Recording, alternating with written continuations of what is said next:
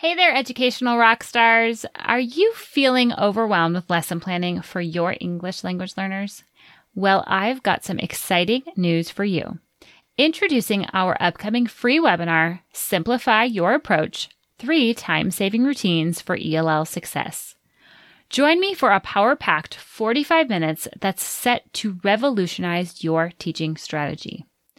In this webinar, we'll dive into 3 practical, easy-to-implement routines that will not only enhance your ELL teaching methods, but also save you hours of planning time. Yes, hours. So whether you're a seasoned pro or just starting out, these insights are tailored to help everyone make the most of their teaching time. Plus, you'll leave this webinar ready to implement these routines the next day. So mark your calendars for our 2 upcoming dates. I don't want you to miss this opportunity to transform your ELL lesson planning. To reserve your spot, simply sign up at www.equippingells.com/routines. Trust me, your future self will thank you for it. I'll see you at the webinar. You are listening to episode 2 of the Equipping ELLs podcast. Hey there, I'm so excited you are joining me today. Today's episode is all about an easy-to-implement 3-step framework for supporting ELLs. Using this framework will help you have clarity around what your ELLs need so that you can stop guessing where they need more support. All right, now let's get to the show. Teaching ELL students is a privilege and a joy. Is it easy? No way. But with the right support, you can feel empowered to tackle each day with ease and confidence. I'm your host, Beth Boucher, founder of Inspiring Young Learners. With over 10 years of teaching both nationally and internationally, I know what it takes to ensure that your ELL students have what they need to thrive today, tomorrow, and for life. I'm on a mission to empower you to equip your English language learners. Welcome to Equipping ELLs. Let's get to today's episode.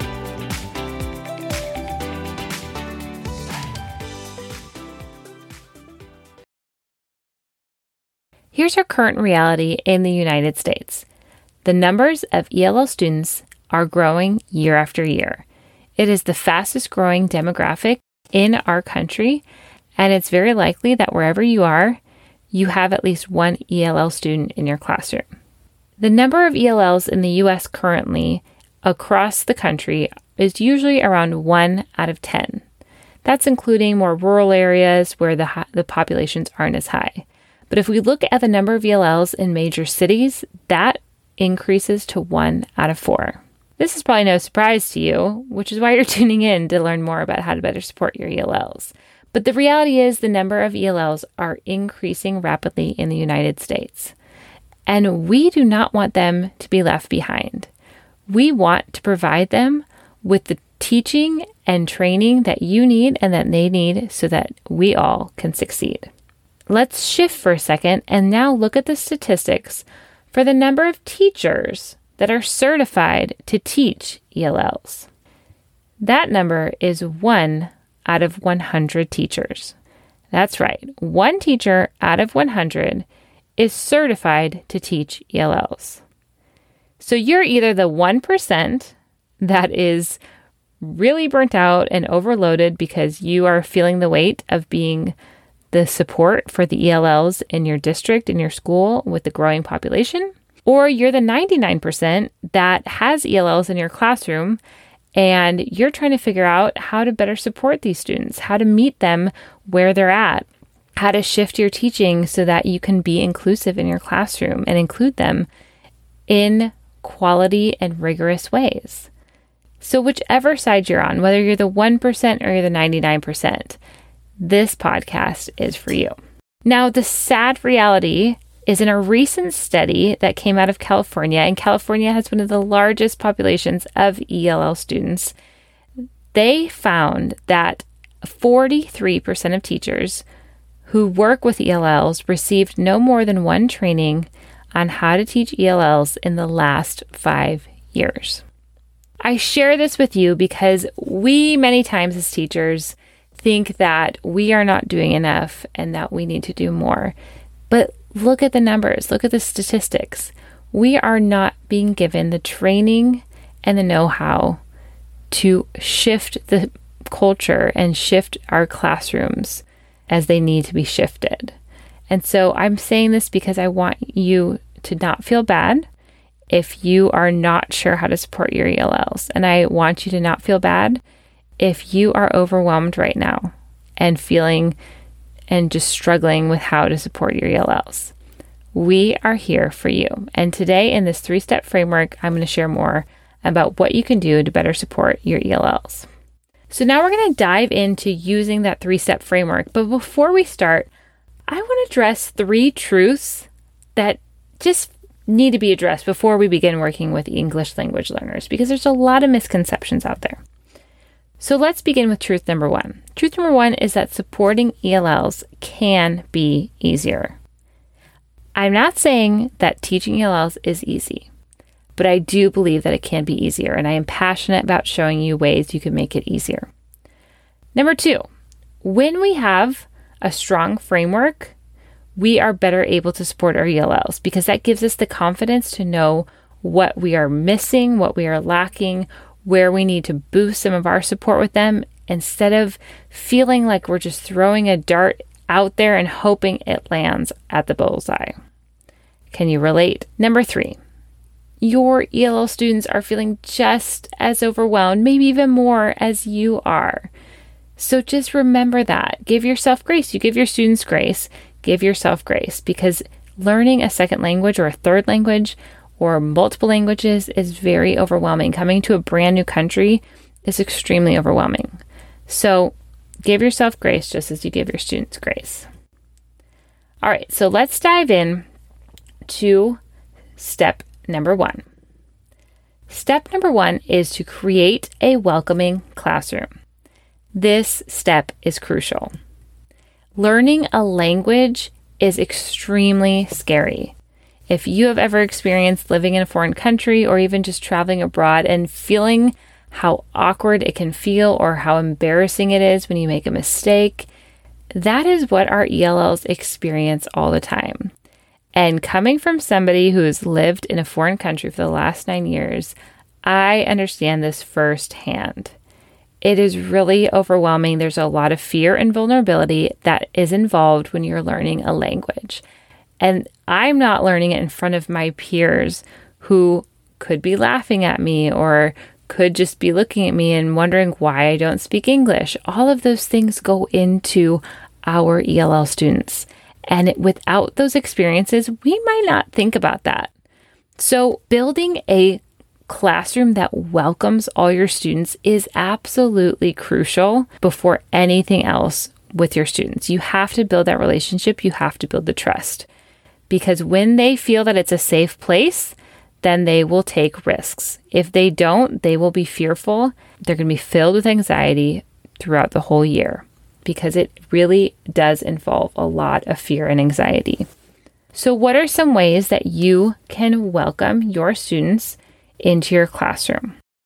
The first way, and this might sound really simple, but it is so important, and that is to say the student's name correctly. This is vital. A student's name can be the sweetest thing they hear all day or the biggest insult. Think about a student, especially a newcomer who's come into your classroom and doesn't understand anything in English, but they hear you say their name. And that's either going to show them that, hey, I see you, you're welcomed here, I'm going to pronounce your name correctly, or it's going to be an insult to them that you don't really care, their name is too difficult to say, so you just say it how you think it should be pronounced. And this is a reality that is happening in our schools. So let's make a promise that we are going to work hard to say our students' names correctly. If it is a name, I get that sometimes names, the sounds are more foreign to you, so it's harder for you to understand. If that's happening, what I recommend is to have the student say it into your voice recorder on your phone. And so at night, go home and listen to them pronouncing it. Have them say it into your phone so that then you can just listen to it over and over so you can practice saying it correctly. Let them tell you what their name is. Let them tell you how to pronounce their name is. Do not Americanize a name. We want their names to be said how their parents would say it, how they would say it in their culture. We want them to say the name that makes them feel most comfortable. So number 1, to creating a welcoming environment is to say the student's name correctly. Number 2 is to have something in their classroom that's in their native language. And this, I'm not saying that our classrooms need to become a bilingual classroom and we need to have all the different languages all the time, but having something that shows them that they are supported, that you are excited that they are in your classroom, that speaking more than one language is a gift and not something that they should be embarrassed about. That is what message is sent when you have that in your classroom. And so even just on the first day of school, having the word welcome in multiple languages, or having flags and a map that has hello in different languages, that's a beautiful message to send to your students, and it helps your monolingual students have awareness to other languages that are being spoken, and maybe builds interest in them to ask more about other languages around the world. Number 3 is to have appropriate materials ready. We do not want to bombard, especially newcomers, with materials that are not appropriate, and really think through this. Think through, at the beginning of the year when you're doing icebreaker activities and you're putting people on the spot. Students who are not comfortable speaking in front of their peers in English, this is going to be extremely overwhelming for them, and it's going to leave them feeling anxious and fearful. They're going to think, next time I'm going to be put on the spot again, and that's really embarrassing.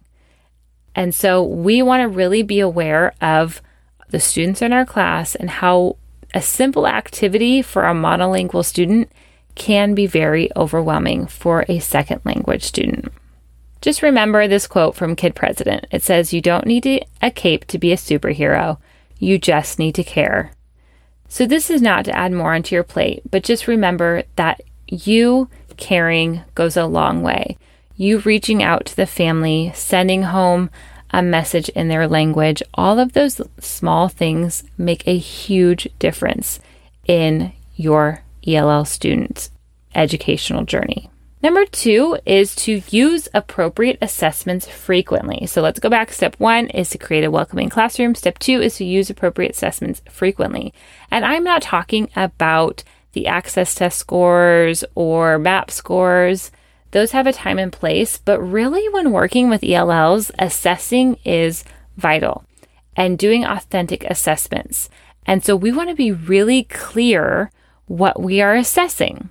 I recommend to use formative assessments as much as possible. Grab a sticky note and just observe. As they are doing a think, pair, share, go and listen to your students and write down what you're hearing. When they're talking to a peer, you're going to get a lot better results and observations sometimes than when they're just talking to you. So using formative assessments as they're working in groups, as they're moving around and sharing and talking, go and listen in. Write down your observations. Keep track of that information. Use that to then praise them and say, "Hey, I saw that you used that word correctly in a sentence. Way to go." Or just take a note for yourself. This student's still really struggling with pronouns. I'm going to do a small group later and work on that with him. So use formative assessments frequently. The second thing that you could do is have some generic rubrics that you can pull for the language domains. The language domains are listening, speaking, reading, and writing. And so when you just have a generic rubric, you can use that for classwork. You can use that for assessments. You can use that for whatever activities. That's going to give you really great feedback and data collection. So it doesn't have to always be a formal paper and pencil test that they sit down and complete. Be creative. You are always seeing ways of areas that they are improving, areas that they need growth still. And when we can narrow it down and really pinpoint our focus, that's going to be so helpful for our ELLs and so helpful for us. Then we won't feel like we're trying to do all the things and not really moving forward on anything. The last thing is to use exit slips or visual check-ins to monitor comprehension while helping the students become more reflective in their own learning. Something important about working with ELLs is we want to push them to independence. We don't want them to become dependent on us for the scaffolding.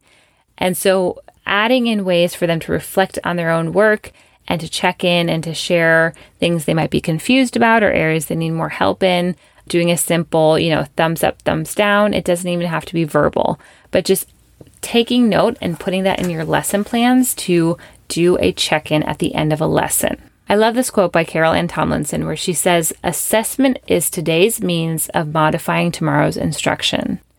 When we consistently and authentically assess our ELLs in small goals, we are able to modify tomorrow's instruction so that we can continue to give them the support they need. We know that working with ELLs, not every ELL is going to be the same. So we need to do those small steps to see how and where our ELLs need more support.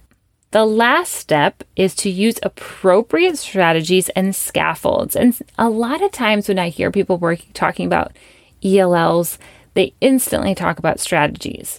But the reality is, if you haven't taken the time to build relationships and you aren't sure through assessing of what they need, it doesn't really matter about what strategies and scaffolds you use.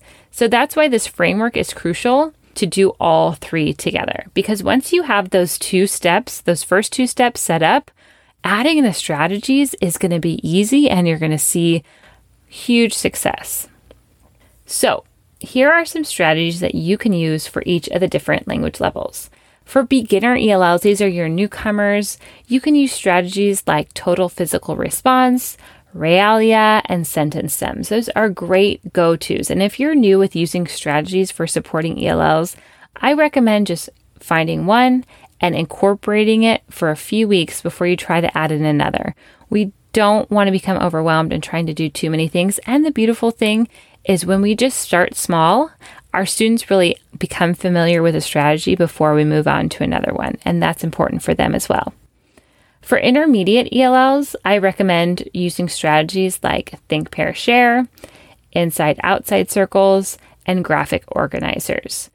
For graphic organizers, I highly recommend to use the same graphic organizer for a while until they become familiar with the strategy they are working on. So don't keep changing main idea and detail graphic organizer. Let them become familiar with that. Let them visually see, oh, when I see this graphic organizer, I need to do this. It's going to help their brain build that framework and that schema. For advanced ELLs, I recommend to do strategies like Socratic seminar, quiz trade, and numbered heads together. These students need plenty of opportunities to continue to talk, continue to use academic vocabulary and conversation, and continue to think and challenge each other. So those are great strategies to use with your advanced ELLs. The beautiful thing is these strategies help all your students. And that's what's amazing about teaching ELLs. When you teach with your ELLs in mind, all your students will succeed because all of our students are academic language learners. They all need support in applying academic language skills. So don't view your ELLs as taking away or adding on more to your plan time, but see it as when you add in these strategies and this framework for your ELLs, all your students will benefit. So just a reminder as we finish up our episode today, the 3 steps to establishing a framework that supports all ELLs in your classroom are step 1, creating a welcoming environment, step 2, authentically assessing, and step 3, adding in strategies and scaffolds to support. Don't forget that I'm celebrating this new podcast with a giveaway of 5 $25 TPT gift cards, plus 1 grand prize winner of my course, ELL Strategy Academy, a year subscription to my membership, Equipping ELLs, and a $50 TPT gift card. Plus, I've made it super easy to enter. All you need to do is follow, rate, and write a review on Apple Podcast. Make sure to screenshot your review and send it to me in an email or a private message on Instagram. For bonus entries, add more reviews to each of these episodes, and then screenshot your favorite launch episode, add it to your Instagram story, and tag me on Instagram at Inspiring Young Learners. Thank you for joining me in today's episode. All links and resources mentioned can be found in the show notes. If you're looking for even more support and done-for-you resources created specifically for the needs of ELLs, head to inspiringyounglearners.com. I'll catch you here next week. Until then, take that next step to keep equipping your ELLs.